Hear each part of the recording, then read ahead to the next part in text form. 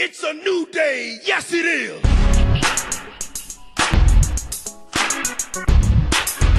Live from a Zoom call emanating from Land O'Lakes, Florida, Atlanta, Georgia, and, well, that's it.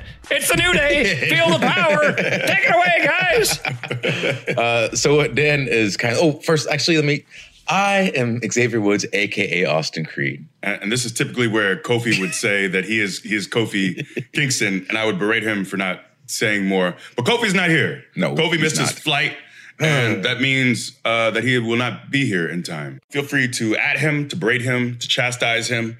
But we decided, because of Kofi's absence, that we will bring in the illustrious, a man whose insides we worry about on a regular basis, because he told us he had 6 sodas, and those are his morning sodas. That's what he calls it. By the way, that is Dan Reichert. Hi. Do they not call it pop in Kansas City? I definitely grew up hearing it, referred to as pop for sure. I think I took on soda at some point. It's not like soda was a foreign concept in Kansas, but I think pop, soda, Coke, everything would just be called a Coke, like a 7-Up or a Dr. Pepper. Just like, give me a Coke, and it's all the same thing. I used to. I am getting healthier though, because I bought a mini fridge when I lived in San Francisco that I had right next to my bed, so it would help me wake up, and I would wake up and just reach over and grab a Mountain Dew right there, which that was even a step up from college, when this is a legit thing I did. Well, I always struggled getting out of bed. I've always been slept in and stuff like that. At one point, I bought a taser. And as a just goofy, dumbass, jackass, group of friends thing to do, where we're going to tase each other and stuff. No. I actually, for about a week, tried what would wake me up more efficiently than waking up, reaching over, and just it's a little tiny zap. You put it on your arm and give yourself a little, and that'll wake you right up for the day. I tried it for a week, and I was like, I cannot live like this. Dan, you used to tase yourself to get out of bed. I don't know if it's technically a taser or a stun gun. It's not the one. I wasn't crazy. I wasn't doing the thing with the things that stick in you. I was just doing the one with a little bzz in between, like the contacts. But you understand, if you have the mindset to try to find something to motivate yourself to do something, you already have the motivation to do it, Dan. If you're willing to tase yourself, just get up. That's a whole to do.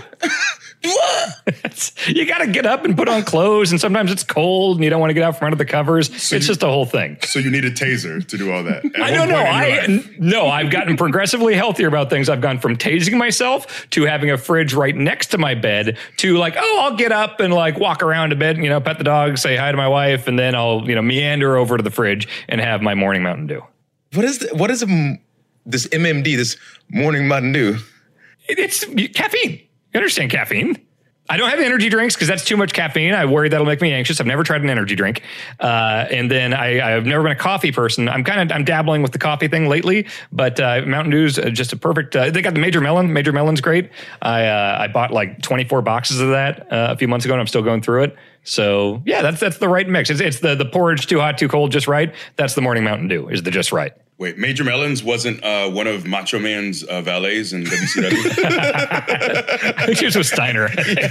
Yeah. By the way, we're burying the lead here. Going into my dumb stuff. Mr. Money in the Bank is sitting right here on the Zoom call. Yeah, you'd say something. That is me. Well, I was going to get into it on the intro. And I am a Big E, and I've decided that because I have the Money in the Bank briefcase, I've found that there is a loophole, and I want to use that to cash in to get my last name. That's right. Oh my God. Because titles are important. They are. Don't get me wrong. But I think I'd like to use it to have, I'm going to sit on it. I'm going to sit and think on it. But I actually found it in the fine print. I think it'll allow me to get my last name back. Is that in the paperwork? I think it is. Yeah. So I had my lawyer look over it, and he hit me with that clause. And we celebrated, because that really is the victory, is becoming whole again. So Otis could have been Dozovic again? Yes. Yes. Imagine if there's this is the normal Money in the Bank briefcase, but everyone who lost the last name or a first name, it's men or women. If you win this briefcase, you get your name back, and no one can take it from you again. Oh man, that's wow. That's the big ironclad bad. can't take it back after? The ring might be very full with all the people. It might be too crowded to actually execute. But You can't even hit schoolboy. right. You can't get ladders in there. There's like 30 people in there who don't have names anymore. It's the most dangerous match in the company. TLC, nah. Hell in a Cell, nah. You got that Money in the Bank last name match? Ooh, yeah. I was trying to think of a good name for it, but that might just be it. Yeah, just as long they're- as possible. Their first names, though, too. I think because Cesaro was Antonio. Oh, yeah, he was. Yes, he was. Which seems weird in retrospect. And I know Sheamus always calls him Tony still. So it's still, people are keeping it alive in a way.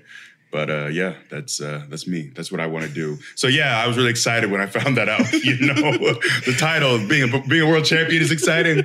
But man, you know how bad I wanted that Langston. You had your lawyer look over the paperwork and right here, section A2.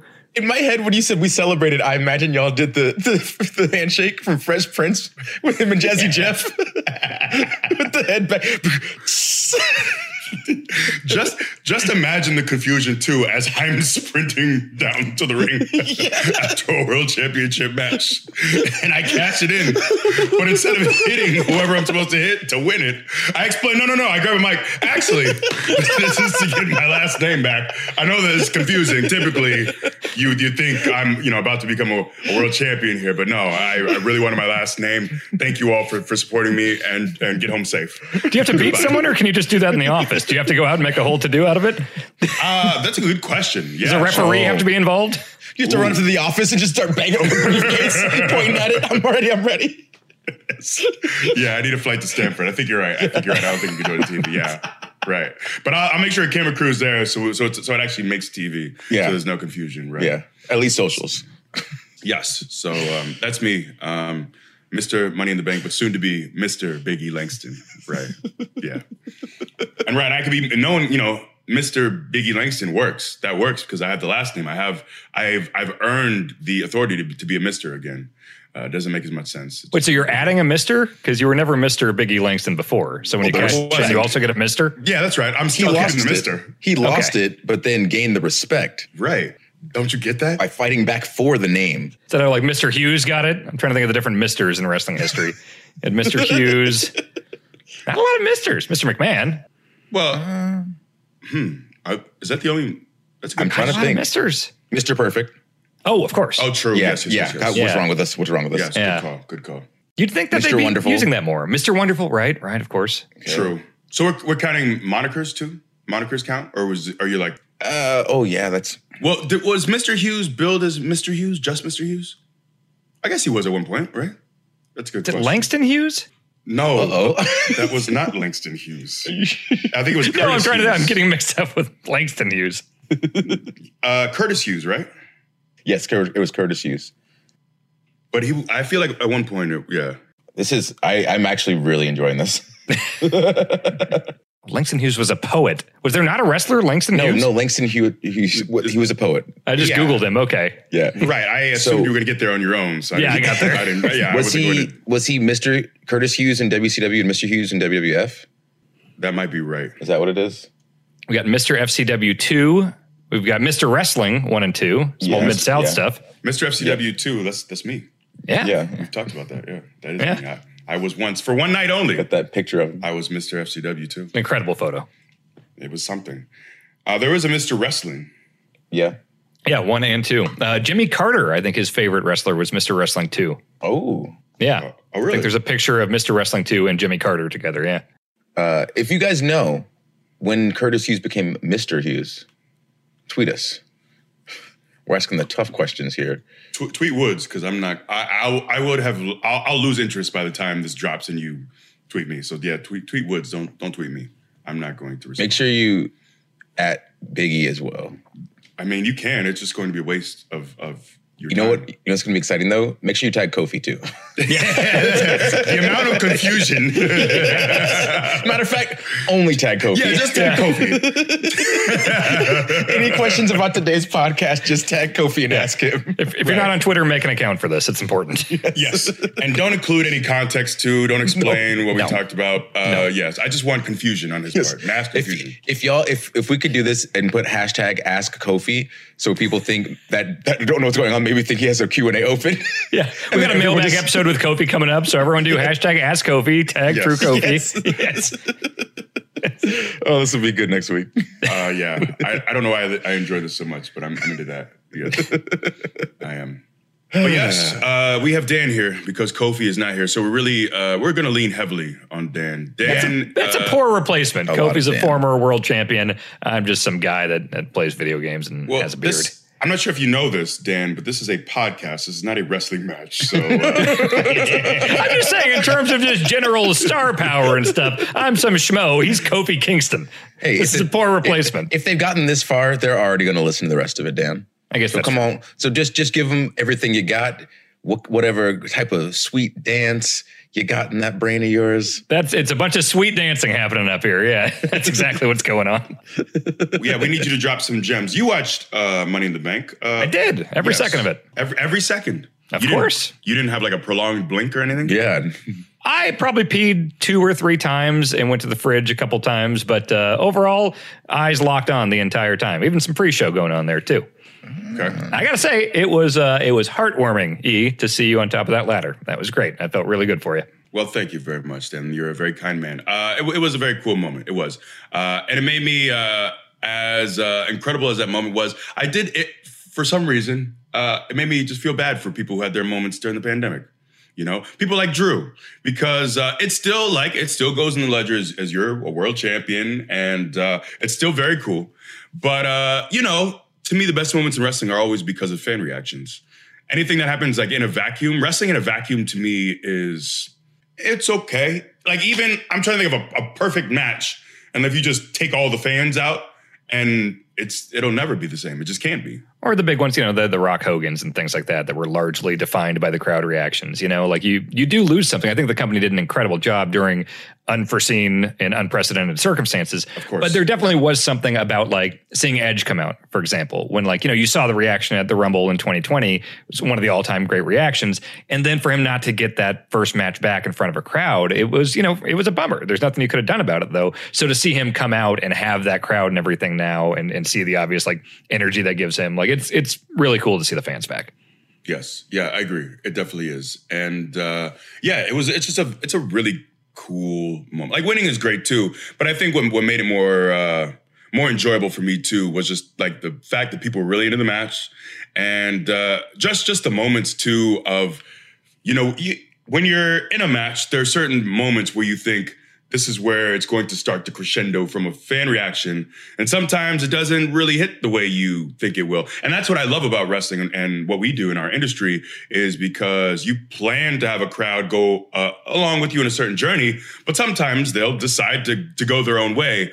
But when you have an idea of, this is when you're really going to get them, and they're actually there and they're as hot or hotter than you thought, like that's really cool. So just knowing, all right, this is the stretch where I'm about to grab this thing, and the fact that they weren't booing, the fact that they were with me is very cool. And I've told people before too, like the fact that people aren't sick of us by now is incredible to me. Like we've been in a good spot with the company for 7 years now.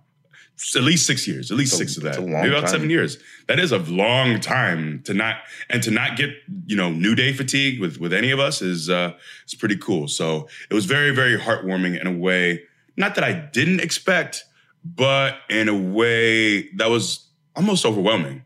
It was just, everyone was so positive, which was very, very cool to see. But yeah, it was a really cool night and one I'll remember for a long time. All right, we're going to dig into this more next week when we got Kofi back, because it's a little group thing. So we want to make sure y'all get the full experience. Yeah, we'll talk about Money in the Bank when Kofi can actually make his flight to do his job, to be here, to talk with us. Missing flights is usually Woods' gimmick. Wow, because I've done it once. How dare you, Dan? Wow, How Dan. dare you? After we have invited you After we have invited I can leave. you to I sit can down turn with off. us, I can turn this off. Yeah. I bet you don't do it. Don't. Okay. You know we got nothing to talk about. Bro, I also don't know, because you guys were still traveling the whole pandemic. For me, it was different. Well, you guys, I mean, you know, Kof, Woods. I hadn't been traveling, so it was a breeze for me. But boy, the traveling is kicking my ass. So I'm still like, I slept probably 11 hours last night. And I'm like, I'm rested, but I'm still kind of in a daze. So I don't know, man. I'm still trying to figure out life. And, you know, this is something that we used to do all the time. It was very regular. We used to do this all the time. We used to do more shows. I only did 2 shows this past loop. We used to do 5 shows a week, be home for a day and a half, go back on the road. Very normal. I don't know, like, I guess there's a bit of, did you feel like you hopped right back on the bicycle and it was normal again for you this past loop? To travel? Yeah, because I was going to Florida. So it felt regular packing and all that stuff. And I knew exactly like what I wanted to bring with me. Like actually through the pandemic, I changed my packing style so I can pack faster and like more efficiently. So it felt fine getting out there to travel. But the weird part for me was just being in a different place and having to go do different things. Because getting in that habit of like, okay, as soon as the show's done, I'm going to go to this Waffle House, grab food, and then I'm done for the night. Like, it's like, okay, being in Fort Worth and then driving to Dallas and then finding the place in Dallas and staying in Dallas and getting up in Dallas. And it's like, wait, but everything is different. Everything is different. And so I think that'll go away soon because once it kicks back into gear and our bodies get used to being gone in different places and different climates and all that type of stuff, I think it'll kick back because it's a little weird right now. It is a little weird. Like, to me, the actual shows performing, that to me is not weird. That feels very much like that is awesome. That I love. And it doesn't feel foreign. That feels like, oh, I'm back to doing what we all love. Like, this is it. But it's all the other stuff, the booking the hotels, the traveling and all that. Didn't you, actually, I don't know if we've ever talked about this in the podcast, but you had an idea that's kind of brilliant, but you talked about doing a show in Vegas, like a residency, and just circulating different performers. So maybe like we would all do like 3 months a piece and then rotate out? Yeah. So if you have the A team, B team, C team, so A team works first 6 months of the year. B team works the second 6 months of the year. C team comes in on the 3rd month of the year, leaves on the 9th month of the year. So there's that overlay. So for instance, if it's wrestling, and let's say we had the whole WWE roster, A team, let's say like Randy's on it, we're on it, AJ's on it, boom. And then on B team, you know that like, let's say Reigns is on it and Rollins is on it. And so when we're into our 3 months, like we could do different shows every night, or we could do like different shows, like one show a week. But as you start to see certain people come back, like you see that, like, let's say Seth comes back, but it's like 2 weeks before B team's supposed to show up.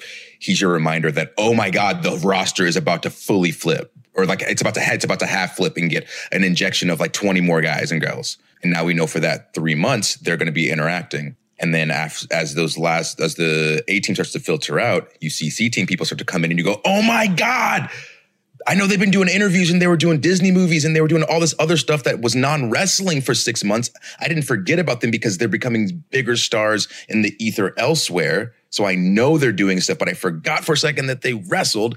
But now they're coming back to this Vegas residency and I know they're here for 6 months.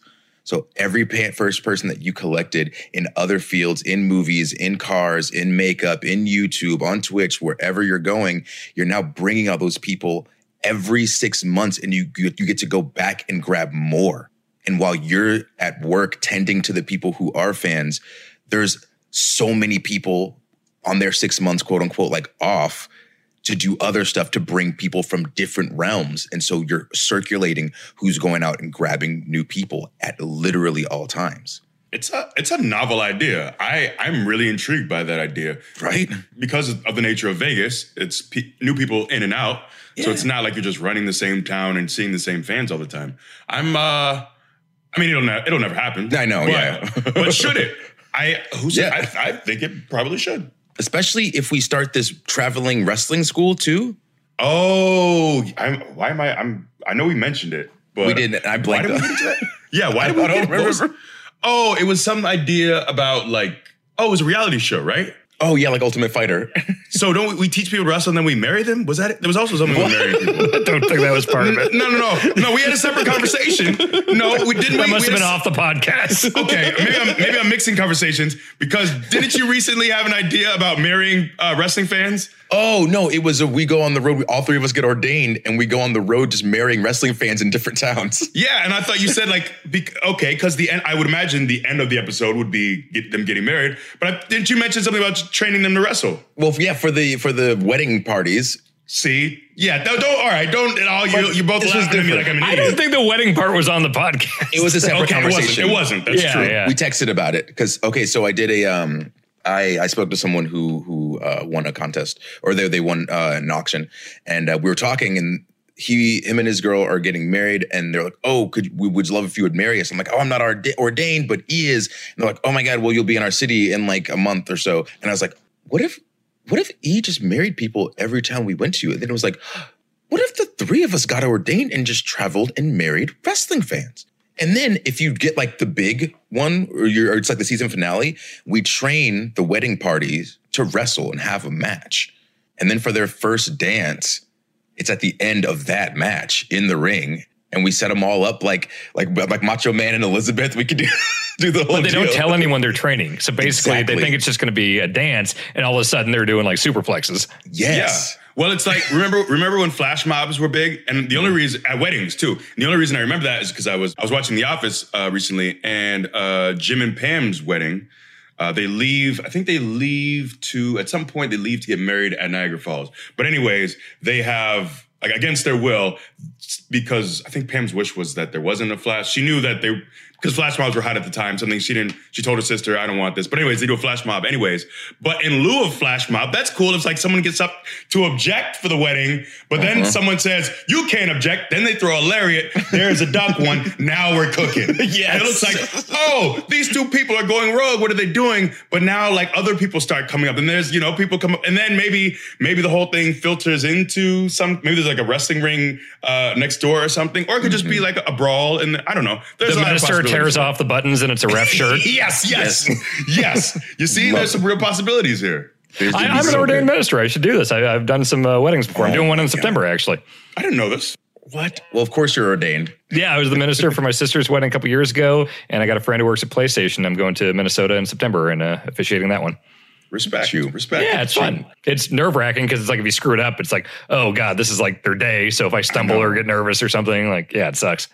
Yeah. Well, you shoot the pilot. Sure, I can do that. I'll be the ref preacher. There's something there. I feel there's something there. And again, if you're listening to this podcast, don't steal that idea. It's TM. I think if you just say TM, I think that's legally, you're covered. Right. Circle R. Just. There's the C, there's the TM. Well, the R is restricted, C is copyright, T is trademark, and they seem interchangeable, but I'm sure legally they're super not. Yeah, I don't know the difference. It belongs to us. If you want to talk, go ahead and shoot some DMs if you got that cash. Right. But yeah, no, the residency in Vegas, I think, is a great idea, and it'll never happen. But it is cool to be back in front of our fans. I don't want people to think they don't like that. They'd rather just go to Vegas instead. No. I did talk about the fact that oftentimes when you're out there, you don't really notice people, but I did notice for some of you who saw. At the end of the ladder match, the Money in the Bank ladder match, there was a man with some melanin in him, similar to mine. And that man, because I don't know if commentary explained who that was at all or mentioned it. I don't think so. No, I mean, he was shown on camera several times. I don't think it was addressed, though. Okay. But that is a man that goes by the name of Westside Gunn. And he is a rapper from Buffalo. He is in a crew, a label, I guess it's a label, called Griselda. And they're really dope. So it's him, Conway, and Benny the Butcher. But I think they're all from Buffalo. But they're all like, they're really hitting their stride. Tyler, the Creator, just dropped an album that might be album of the year. But he actually credited Westside Gunn for kind of giving him that spark again to really love like rapping it. So like, yeah, Westside is really doing some really cool things. He's just a massive wrestling fan. So a lot of shows, you'll see him front row. He's been at shows for years now. But yeah, there's a good crew of rappers who love wrestling. Smoke Dizza is someone I consider a friend, and you see him at shows too, obviously Wale.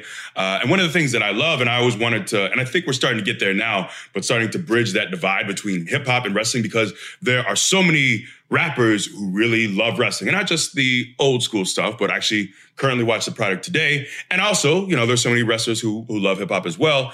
And it was intended to be obscure, but actually my gear was an ode to hip hop, to an album that I love called Below the Heavens.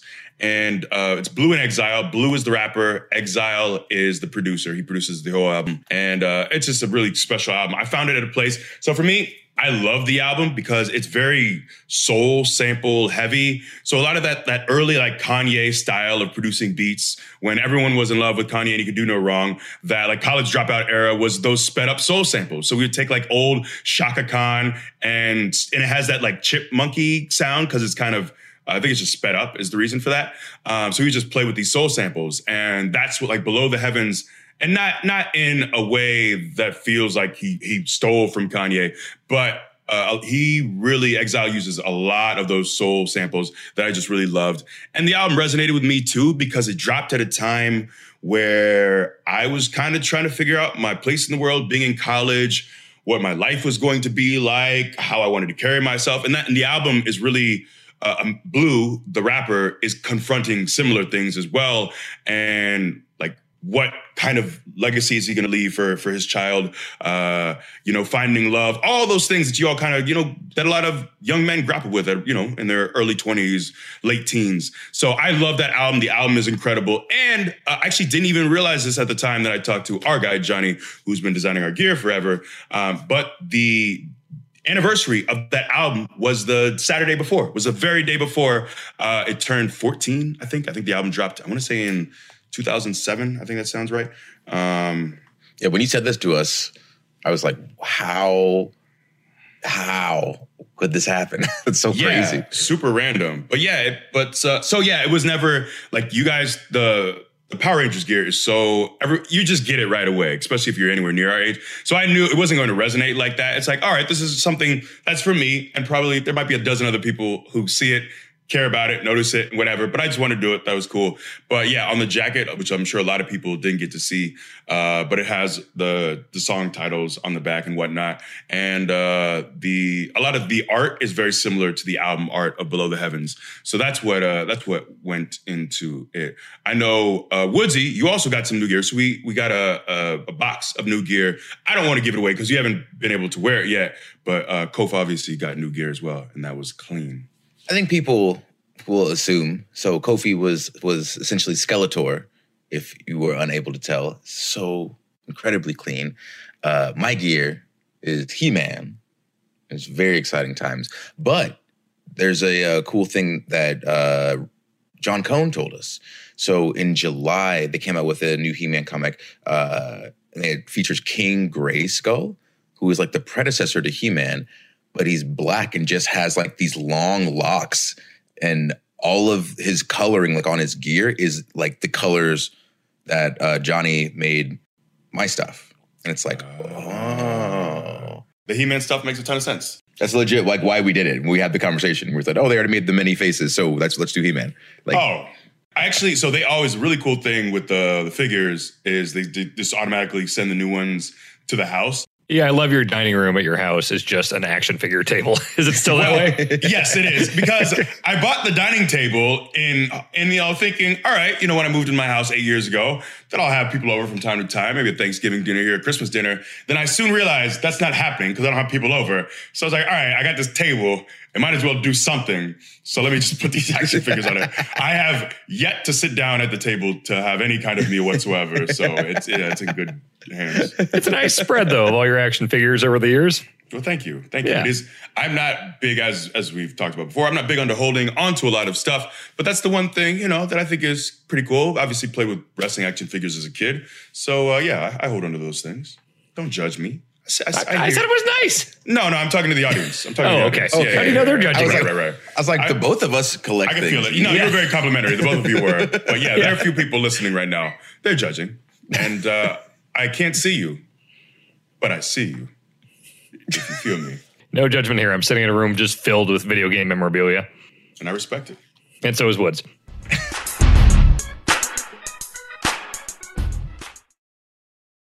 Speaking of He-Man, WWE stuff, brand synergy. Did you guys see Space Jam? Because I feel like that's just nothing but mashing together. I watched it last night. Yes. And, watched it last your night? thoughts? Severely disliked it. I'll say that. And I liked the first one. I liked Looney Tunes, grew up on Looney Tunes and all that.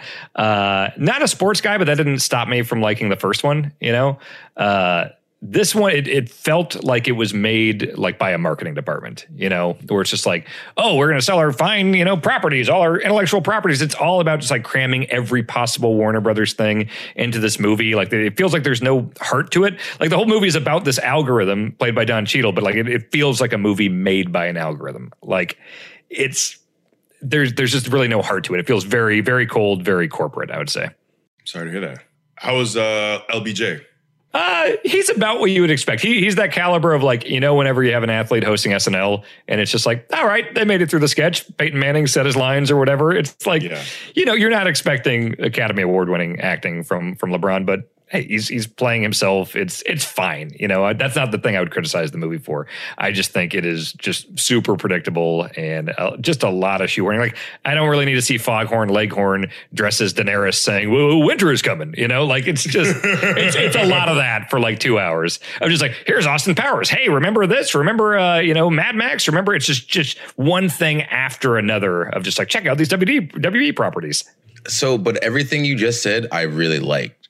I mean, it's like, it's stuff you like. It's like, oh, here's some Harry Potter stuff. Here's some Game of Thrones stuff. Here's the Matrix. But it's just like, it's not really clever. It's just like, now we're in Matrix land and Speedy Gonzalez is doing the Neo Dodge and stuff. It's just, it's more just shoving it in just to have it there versus having a reason or anything interesting to do with it. You know what I mean? So question, I'd have to go back and watch the original Space Jam, but I don't feel like there's much of that, if any. But do you feel like you have such strong feelings about it as an adult because you had such strong feelings about the first one as a kid?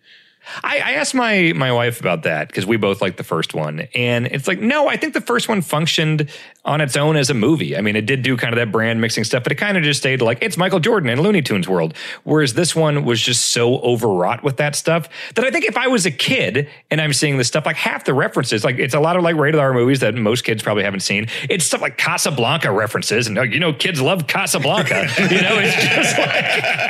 It's just like, who is this for? Outside of like the Warner marketing department, Good call. Like I think I looked at my wife when the Casablanca scene popped up. I was like, why are they doing this? Who is this for?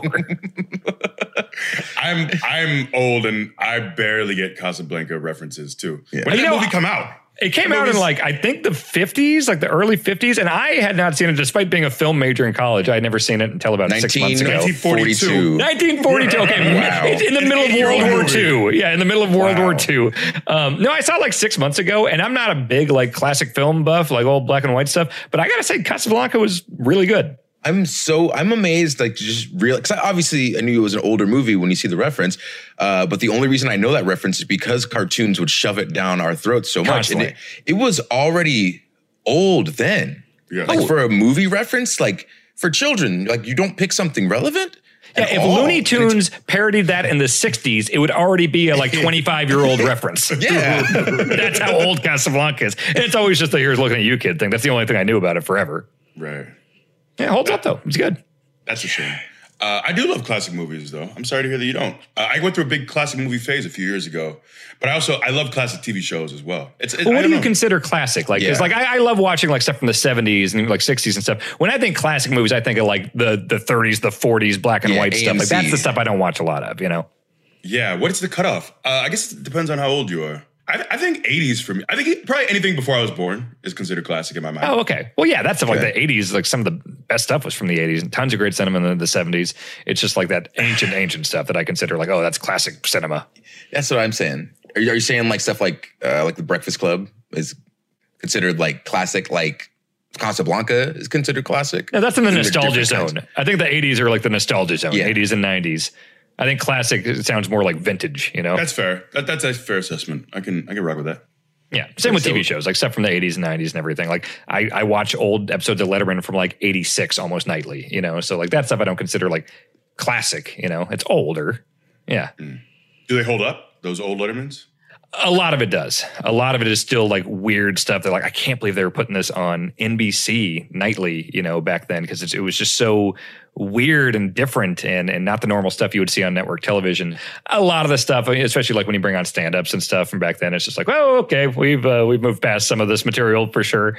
But no, the actual like the core humor is like, I consider Letterman to be like my absolute icon in terms of just comedy and entertainment. So I grew up watching him. I was going to ask, why do you pick Letterman, like old Letterman, to watch? Because I remember when I was a little kid, I remember I was only allowed to stay up late on Fridays. And when I was at my dad's place, I would stay at his place on the weekends. And he loved Letterman. And so I was so excited for Fridays always because I got to stay up late enough to watch Letterman with my dad. And he would just do this stuff that was just weird and stupid. And it's just like, why are they spending this whole segment running over watermelons and canned hams with a steamroller? And I was just fascinated by that. Or it's like, oh, he's pretending to work at this Taco Bell and he's screwing with people. Or like there's one episode I watched where like throughout the whole hour, they were rotating the camera slowly. So like the whole time. And so for like a good chunk of the show, it's just upside down. And I was just like, how are they getting away with this? This is amazing. So yeah, I mean, like very, very young memories of growing up with that stuff. And so there's nostalgia, but also I think it incredibly holds up today. Yeah. Gotcha. Is that where you take your hosting skills from? I mean, honestly, in terms of any kind of like on-camera stuff, like I probably am unconsciously taking stuff from Letterman all the time. Yeah. One of my favorite things was, did you guys ever see when he would go to Rupert's Deli? It was the deli right next to the studio. There was like this old guy that ran a deli and Letterman would always bring a camera inside there. He would have like a remote from the deli. And there were always tourists and people waiting outside, just kind of wanting to get on camera, to get on Letterman or whatever. And he would do a game show called Please Stop Calling Me Chief. But the people wouldn't know that they were on the game show. So he would literally just pull in a tourist off the street, bring him into the deli, and Letterman would be talking to him through the camera. And he's like, how's it going, Chief? It's going pretty good. Where are you from, Chief? I'm from Florida. Oh, great. You're on vacation, Chief? Yeah, I'm up here. Okay, Chief. So where'd you go today? And the whole thing was, if you said, please stop calling me Chief, you won like a platter of meat and cheese from the deli. But you never knew you were on the game show. So it always just wound up being Letterman calling a guy Chief for like 5 minutes and no one knowing what's going on.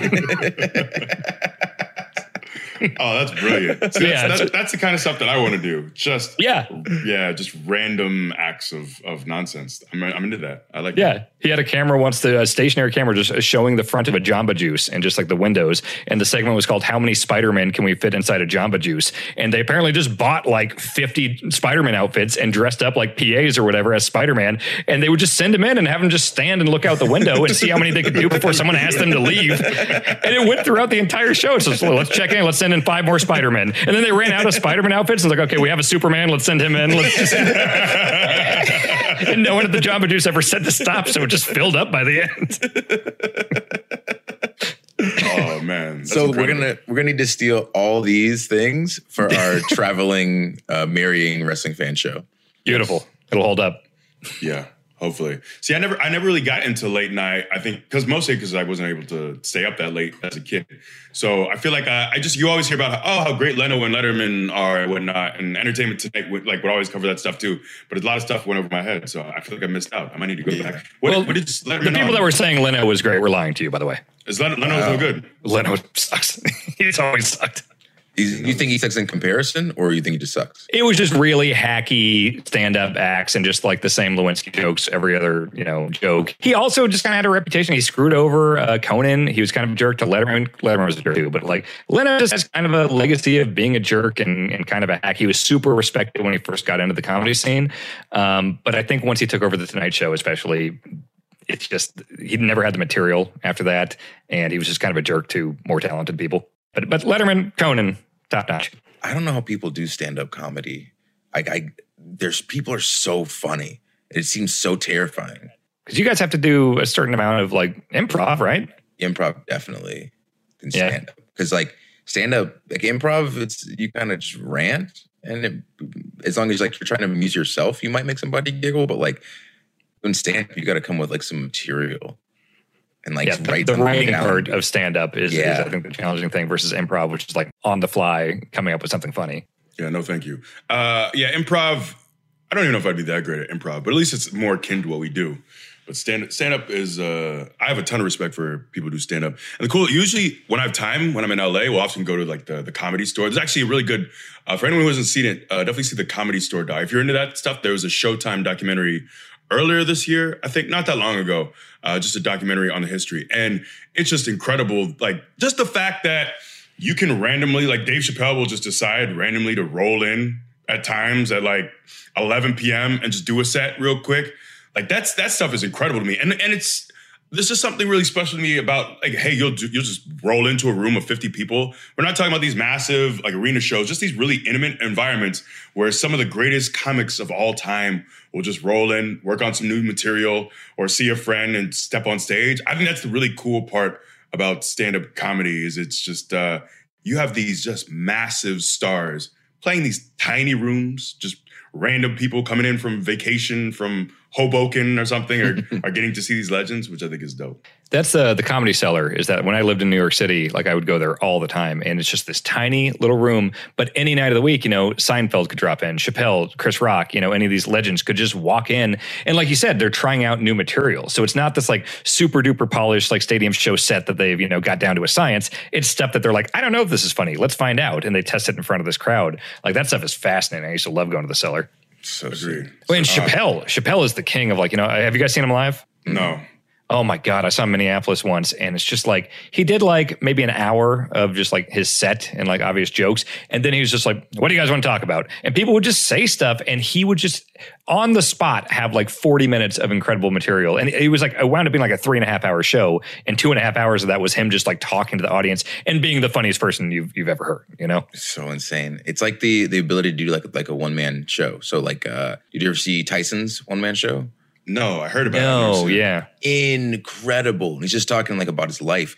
And it gets so intense because he talks about how he's like, 13, 14, like knocking out grown men, but making himself like so like just endearing and vulnerable and likable. And it's like, this is what he can do this? This story is this interesting? It's just like somebody's ability to do something like that, whether it is like stand-up comedy, improv as well. So people like Wayne Brady blow my mind. Who have the like ability who's line stuff? Yeah. So like those guys can make up song lyrics and just have these conversations that are like, they're like always funny. Like, how are you always funny? Like every time you're hilarious. Like that's a strange skill to have. And it's like the coolest thing in the world to me. Mm-hmm. When you see someone like Wayne Brady that's just an expert at that, you just know they've done the reps a million times. They started out just going to classes or whatever in tiny theaters, but you just do that night in and night out and you do the reps and like you're just going to become a master of that. For sure. One of the things, because Greg Hamilton told me, because Dave Chappelle, I think even like during the pandemic, he was doing those small shows. I think wherever he lives in Ohio, and Greg has been to a bunch of those. So as soon as I forgot, maybe he just posted on his Instagram or something. But as soon as I found out, my mind was blown because I think one of his specials, I can't remember the name, where he actually talks about George Floyd. It was like the special was called like 8. It was like the minutes and seconds. It was right. Yeah. And I couldn't remember what it was. But anyways, Greg went to one of those shows, and one of the things I love with Dave is he can be absurdly funny, but he can just be wildly empathetic and knowledgeable and he would just at times just tell these stories from decades ago and talk about race relations or how things were in that town. So I love stand-up comics because I think the very best are just great observers of our world. Yeah, and you look at George Carlin. He was another of those types that he would make you laugh, but also have these like incredible observations about just the world and people. And so the ability to show you your world in the way that you already see it, but to give you that little bit of perspective. So it's like, man, the things are like this, but like, we can laugh at this part, but really listen to this part because that's what we're really saying over here. But you can laugh and have fun. But remember, this over here is pretty important. That's why I think that stuff holds up more, like the Carlin and Chappelle type stuff that's a little deeper, holds up more than like, I know you love Seinfeld, and Seinfeld's a legend, obviously, but his stand-up stuff, especially when I go back, you're looking at me like my Wi-Fi is dropping out. Like I see some of his old Letterman sets and stuff, and it is very much just that kind of stereotypical, let me tell you about this story in the cab on the way here. I had this cab driver that it's just very set up, punchline, very kind of dated, formula. Whereas I think like if you go back and watch old like Carlin or Chappelle stuff, like I think that holds up better than. No, I've always felt that way. I've never loved his stand-up. And I've watched his like more recent specials and thought, that was enjoyable. I guess that was solid, but he's never been his stand-up isn't the reason I love it. It's the show. The show I think is incredible. But yeah, I don't think his stand-up is otherworldly. It's the show, and then like as you learn more about Larry David, once Curb became a thing, you realize how much it was Larry that made that show great. You know, Right. Yeah. not to disparage Seinfeld or anything. You know, Jerry Seinfeld's a legend and everything, but like I feel like it was Larry David that made that show what it was. No, you're spot on because for anyone who doesn't know, like George is Larry David. The character George is based around Larry David. And I feel like if you ask Seinfeld fans who their favorite is, no one really ever replies Jerry. Jerry's just kind of like the stabilizing force, often the straight man. And you have three really well flushed out, funny, entertaining characters around him and just great stories. But yeah, he was, again, not to take anything away from, the heart of that show is Larry David. And I also love his the times he pops up where he's like the cashier in the episode with the lipstick on the bill. He's there, or he wears a cape in one episode because he's George's dad's. He's Frank Costanza's lawyer, and they're really confused as to why his lawyer has a cape. They see him on the street in a cape. So I love his random appearances on the show. Worked at like a newsstand, obviously Steinbrenner. Like you'll hear him off camera a lot for sure. Yeah, for sure. Nah, he's the man. You ever hear the story about when he quit SNL?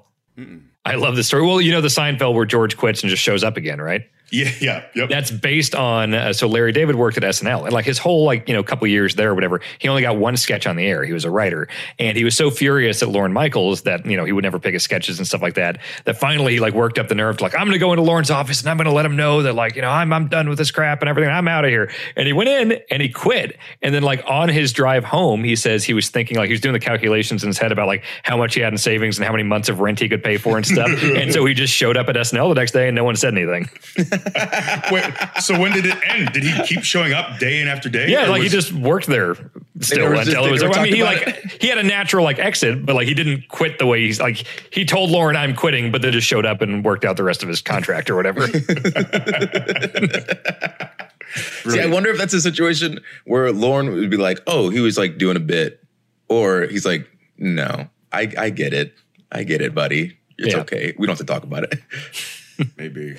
I love any stories of like those SNL guys that like just couldn't get anything on the air. Like Jay Moore has a book about it, and it just seems like such a unique, weird working environment, and so stressful too because like you can't prep too much stuff because so much of the sketches are timely, so you got to wait until week of. It's like South Park where they turn it around in 6 days. You can't plan it a year and a half. Amazing. It's nuts. Have you seen that documentary 6 days there? Yes, it's nuts. So insane. Yeah. So they're legit like putting the episode together, and they have like 2 hours to get it to Comedy Central. They're just like, well, we have to change this because this happened, so change it. It's like, fine. And they go back in and fix everything. It's like, wow. Yeah, versus like the traditional like Simpsons or Family Guy stuff where they write it and storyboard it out. Then they send it to like an animation shop in Korea, and it takes like months or weeks or whatever to come back. Like South Park turns it around in 6 days every time. Is that why the animation's kind of crude? It started that way. Like in the first season or maybe the first 2 seasons, it was literal like cardboard and they were moving it around and stuff like that. But very quickly they found a efficient way to basically do that. They have very high tech computer animation tools that they use to make it look crude. You know what I mean? Okay. Yeah, but I mean, that was just always the art style. So it'd be weird if suddenly they looked like photorealistic Cartman in season 4, Right. It's like, you see his pores. Yeah, it's wild to me that show is still on. Because like I just remember hearing about it in middle school and watching it and like knowing we're not supposed to. Yeah, 97 it debuted. Yeah. And then you can hear that they're still hitting the most relevant social topics and they just haven't stopped being on TV. And then it makes me think like The Simpsons, though, where it's just like, it's been on so long and it's just so weird because like I grew up on The Simpsons. I like worship The Simpsons. But at this point, there's like 2 times as many Simpsons episodes I haven't seen than the ones I have, just because like it kind of fell off quality wise. And, I haven't really kept up with South Park the last few years. So I don't know if that's still going strong or what. We have a friend who's obsessed with The Simpsons. And I didn't know anything about like the writers or anything like that or producers or anything. I just always watched Simpsons as a kid. And she explained to me like the Conan O'Brien used to be a writer on The Simpsons. Yeah. And she's like, oh, do you like this episode? And this one and this one and this one? She's like, this was the Conan era. That's Monorail, Homer Goes to College. Yeah, all the best ones. And I was like, I should watch more Conan O'Brien. Oh, yeah. I went to a Simpsons table read at Fox Studios. It was E3 a couple years ago, and a producer for The Simpsons was apparently a fan of like my video game stuff. And so he reached out to me, DM'd me. He was like, hey, I know you're a big Simpsons fan. Do you want to come to a table read? I was like, yes, I do. And so to be sitting there like, right next to like Dan Castellaneta, who plays Homer and Abe and all these guys. And then like he's reading the script in Homer's voice. And it's just the weirdest thing. This voice I've heard a billion times in my life. I'm looking at a man that's not doing a Homer impression. I'm literally seeing Homer's voice come out of a human man's head that's sitting next to me. It was very, very surreal. I've got the script from that session like hanging on my wall right next to me. That's so cool. Yeah. And speaking of South Park never ending, this is actually the ending of this podcast. Nice. Yeah, there was my segue, ladies and gentlemen. Good one. 8.5 out of 10, I'd say. Yeah. Knee bent a little bit on the landing. Yeah. Thank you for listening to this. We appreciate it. This chill version. Hope you learned a little bit more about your boy Dan Reichert, the man behind the camera. I didn't know what word to use. Yeah, I don't know where you're going with that either. It is a microphone, but then I'm also not mainly on that, so I don't know, behind the screen. We all are, and it's like, okay, Dan, our man Dan. So if you enjoyed this episode of the podcast, go ahead and tell your friends about it. Tell them to go listen to it. Just search wherever they listen to their podcast, type in The New Day, and click the pink picture of the three black guys' faces on it. That is this podcast. It helps us out. And you can check me out on Up, Up, Down, Down on the YouTubes, and go to uuddshop.com for all your Up, Down, Down apparel. And check me out on the Instagram and Twitters at Austin Creed Wins, baby. Wait, what are these hands? That's me saying, Dan, what would you like to plug? Oh. This is the Kofi spot. You're in the Kofi spot. Oh, I'm the Kofi spot. Okay, then I got to keep it short and just say my name. Well, okay, no, do you? Okay. All I got is Dan Reichert on all the the Twitter and the Instagram of that. RYCKERT. That's where you'll find me. And where can they find you on Twitch? Dan Reichert. Yeah, good. Well, .tv. Yeah. Yeah, good. Okay. Beautiful. And I'm at WWE Biggie on Twitter and on Instagram. But once I cash in and get that last name back, it'll be back to at Biggie Langston. Biggie Langston. I'm going to go to Stanford. I'm going to have a camera crew with me, and I'm going to knock on someone's door and say, I'd like to cash in for the last name. And they're going to be confused, but I say, read the fine print. It's at Biggie Langston now. And I'm sure a lot of people will actually be disappointed in me. That probably will hurt my career in many ways, because that's not the most effective use in many people's eyes of that briefcase. But that's how I choose to live my life. Don't judge me. Don't you do it. But that's all I got. At WWE Biggie on Twitter and on Instagram. Also watch Laser Wolf because it's a really fun show. I just had fun doing it, and I'd like to do more of that. Watch it. It's on HBO Max. And get the podcast shirt on the... I wanted to say the Up, Up, Down, Down shop. Apparently I've been lying to people for a minute. I got to stop doing that. It's not there. It is on WWE shop. So go there. And our faces are on it. And I like that shirt a lot. And it's black. And we don't have many black shirts that we offer. So if you like black shirts, that's one. And I'm done. I'm sorry for rambling. I'm so sorry. Thank you. Thank you. Thank you. Thanks. Thank you. Thanks.